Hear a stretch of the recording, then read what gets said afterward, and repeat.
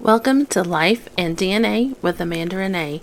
I'm so glad you joined me today. Let's get started.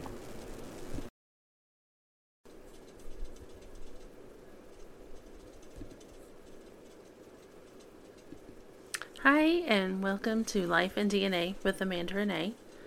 If you like this video, please click like or subscribe and click the notification bell, and I will notify you when I have an upcoming episode. So welcome to Life and DNA with Amanda Renee. I'm going to continue my series on my ancestors that were here, pre-United States of America. So the colonial ancestors of mine. I took a few notes. It is really hard to study this. It's time consuming, and being a homeschool mom of two and a house to take care of and meals to prepare, and I work at my church, I lead the kids 4-H group. I have a lot on my plate, so I only have a little bit of time in the evenings to research, and I've done a little bit, so we'll probably talk about a few other things at the end. But I did discover, because like I said in the last episode, we have to go back to colonial times. You have to go to around your 10th great-grandparents, and we all have 2,048 10th great-grandparents. So that's a lot of research, and I have a lot of research done already on my family, but I don't have very many branches that far back. So aside from the relative I know was in Jamestown that I talked about last week, I don't really have anybody that I just know about that lived during that time. So I've had to do a little digging. One that I found, her name was Esther Say, and her father was named William Thomas Say. I guess his nickname was Shipper, because that was in quotations. And they came to the American colonies sometime before 1690. So that was pretty interesting. Esther married a man named John Harris Sr. first. He passed away, left her a widow, and then she married William McChesney. And then I found William Bartlett, and he was born in 1739, so he was later. I believe he was in the Revolutionary War. Can't wait to do a series on all of my relatives that were during that period of time, because I have several that were already in America or came to America around the same time as the Revolution broke out, and they helped fight for the Revolution. And I do know an interesting story about one of my, multiple times great-grandmother that has to do with the Revolution. So I look forward to doing a series on them. I do know a lot more about them. So William Bartlett, his father was Thomas Bartlett II, and he was born in 1670 in Maryland. So he was born in the colonies. And then his father was Sir Thomas Berkeley Bartlett, and he came to Maryland in 1651. And so he was here, pretty close to the beginning. I was trying to think. I had read about one of them. Oh, in doing some more research, I guess I didn't write it down. One of my relatives was a sister to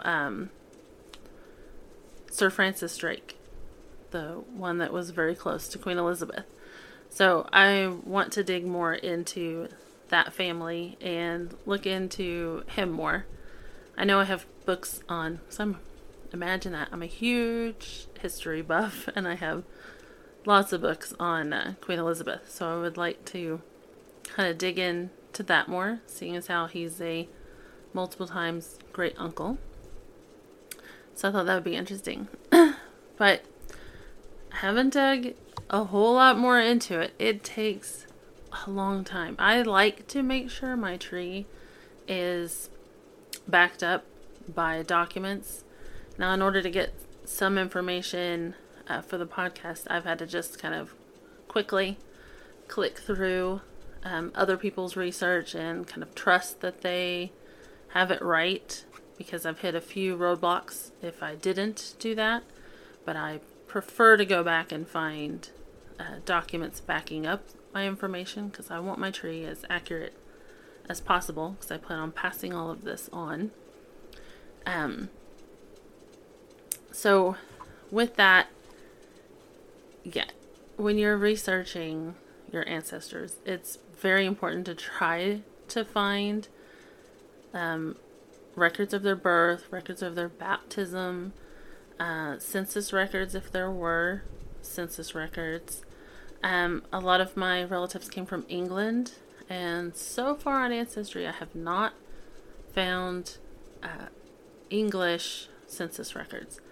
Now, I did see a note on something that I was looking at yesterday, and it said that surnames came about because of census records and tax records. So they must have them. I just must not be looking in the right place. They just must not be uploaded to Ancestry, which is my main source for information. And death records, if they came to America and died here, that makes it easier. There's also like the Find a Grave. Those things are very helpful. They have a lot of information.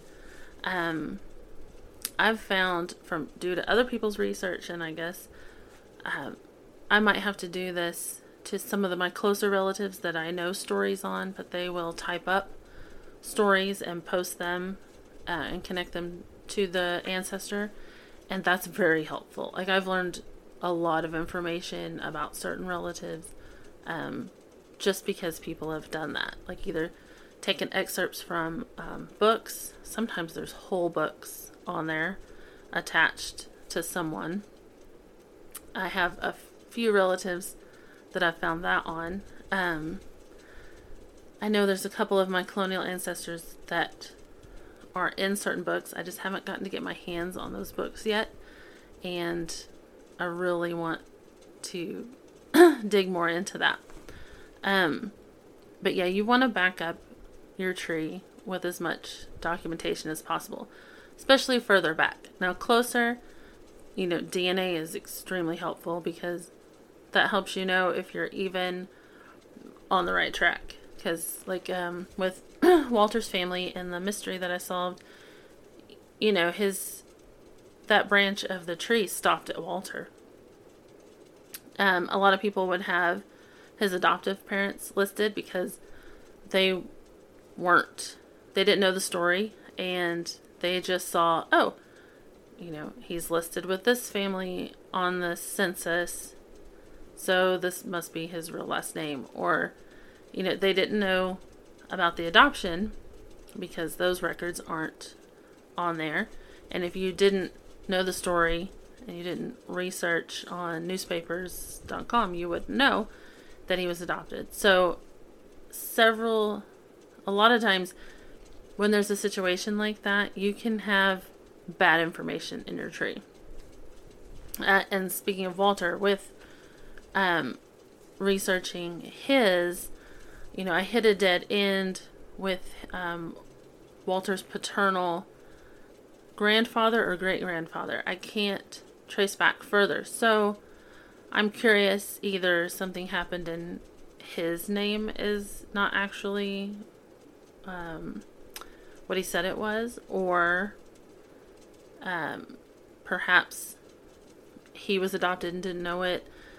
Somehow that line ends, and I've got to figure out kind of why. DNA helps with that. Now, the further back you go, then that's not going to be super helpful. But I need to look into how many generations back you can go with DNA.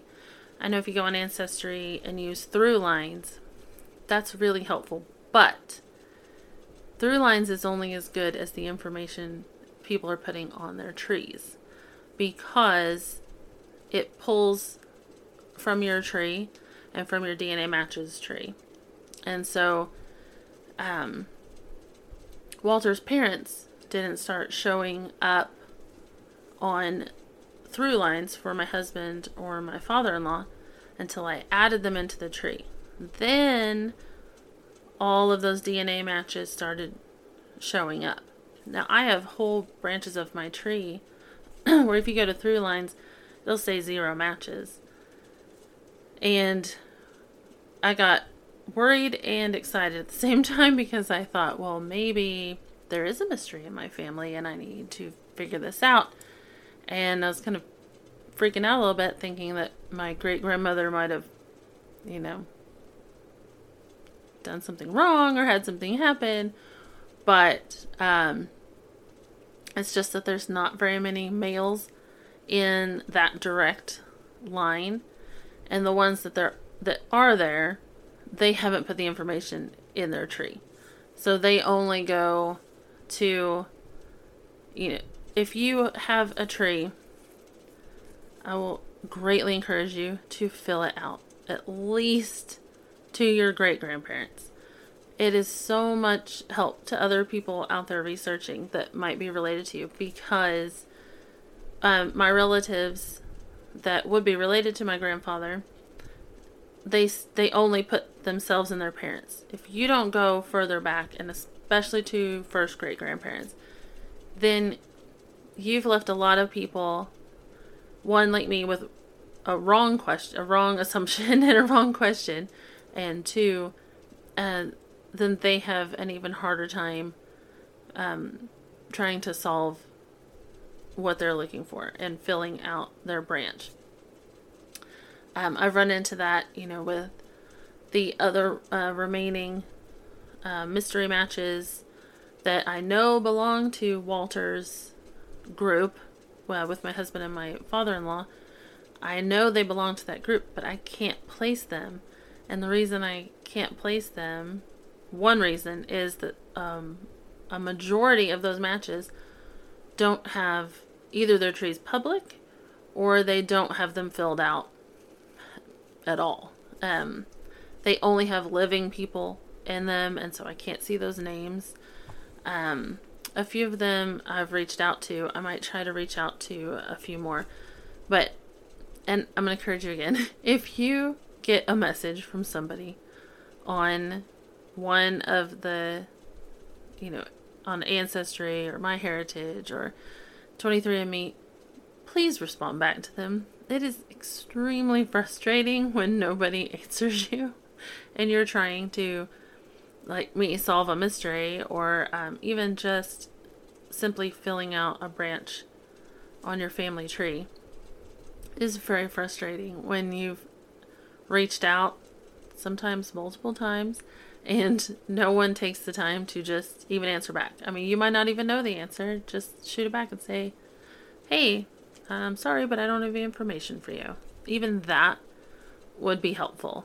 More helpful than just having all these unanswered messages like I do, sitting in my message box. So all of those things help. And I need to take my own advice and get back on newspapers.com while I still have access to it. Because, like I said, with Walter's mystery, that helped me get so much information. It even helped when I was researching my great-grandfather.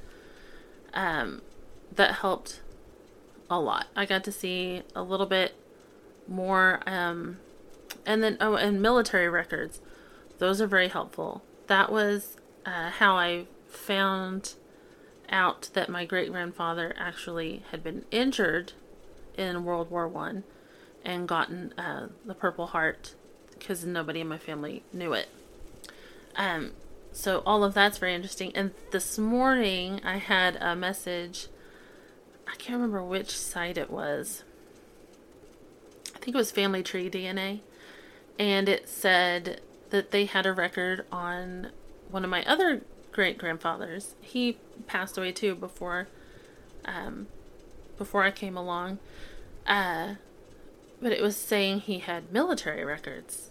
And I didn't ever remember hearing about that. I'm gonna text my mom when I have time.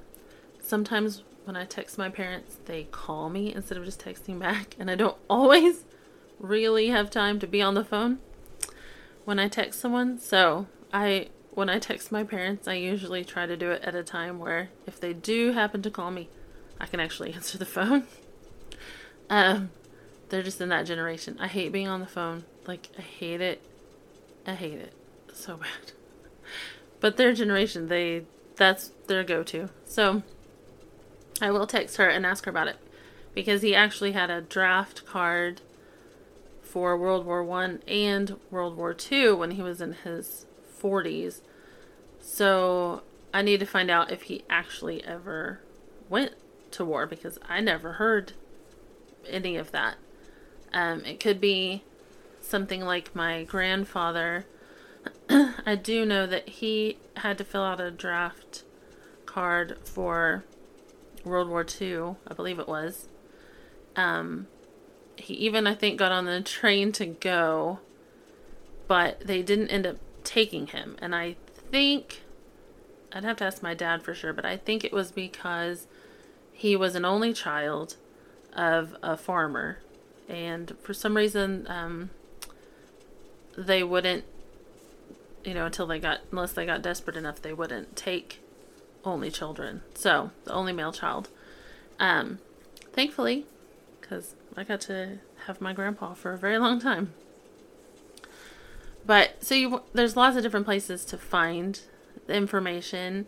Again, I'm trying to I want to pull up the list of the pilgrims that landed in Plymouth and find out, just kind of keep that list handy to see if I recognize any of those surnames pop up in my research. But like I said, there's 2,048 10th great-grandparents, and I've probably only studied maybe 10 or 15, if that I've gotten actually that far into studying. I've hit a few brick walls as far as paperwork to figure out, someone's father's name or someone's mother's name. And that just makes it really difficult. I have only stuck with Ancestry though, and I am on a few other sites. Sometimes Family Tree DNA. The people's trees are really filled out.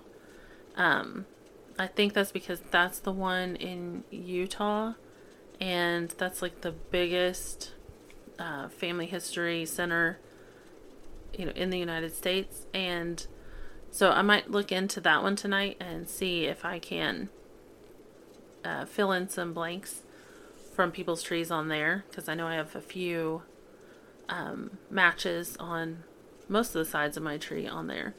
And so that's a good resource too. If you make an account on all those sites, and if you have DNA in Ancestry or 23andMe, you can download those to your computer and then upload them to MyHeritage or Family Tree DNA, and GEDmatch also. But you can upload to those and find more matches, and sometimes different matches.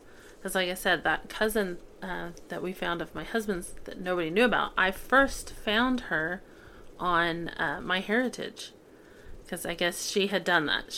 She had done 23andMe originally, and I guess she uploaded to MyHeritage also, trying to find her family. That she didn't have success.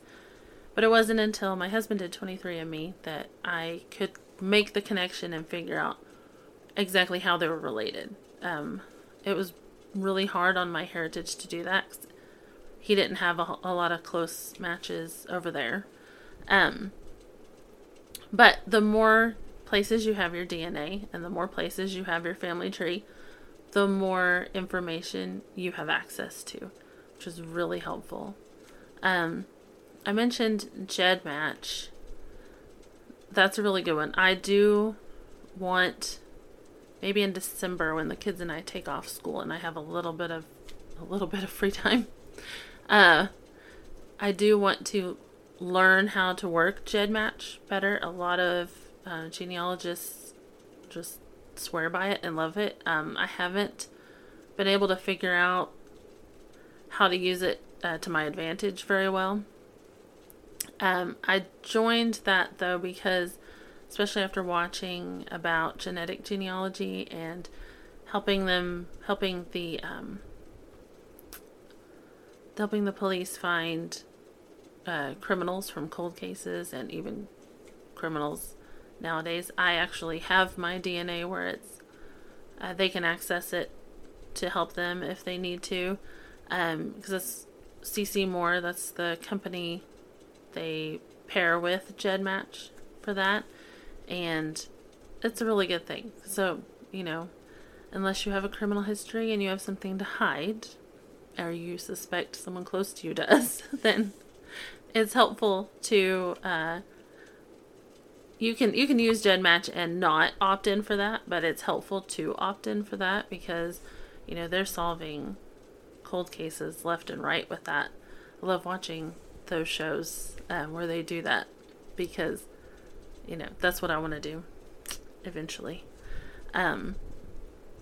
So yeah, that's what I was going to talk about today. I will still be looking in on as many of the 2048 10th ancestors 10th great grandparents that I can to figure out, who all lived here in colonial times. I'm still hoping that I can find a pilgrim in there somewhere, just for the fun of it. Even though, like I said, I have a relative that was in Jamestown, and Jamestown was here before the Pilgrims, so that's pretty cool. I just find that interesting. But I'm really hoping I can find somebody I can tie to the Pilgrims, because I just think that'd be kind of cool, especially around Thanksgiving. And I could tell my family, who probably won't care at all. I have an aunt that might care, but the rest of them won't care. Unfortunately. I think that's sad. But that's the way it is. Thursday, I will be talking about what I've been doing as far as my health, and both mental and physical. I had made an experiment this week with how I eat, so I'll talk about that and how that went and how long it lasted. So join me on Thursday and I will talk about that. Thank you for joining me on Life and DNA with the Amanda Renee. I'll talk to you on Thursday.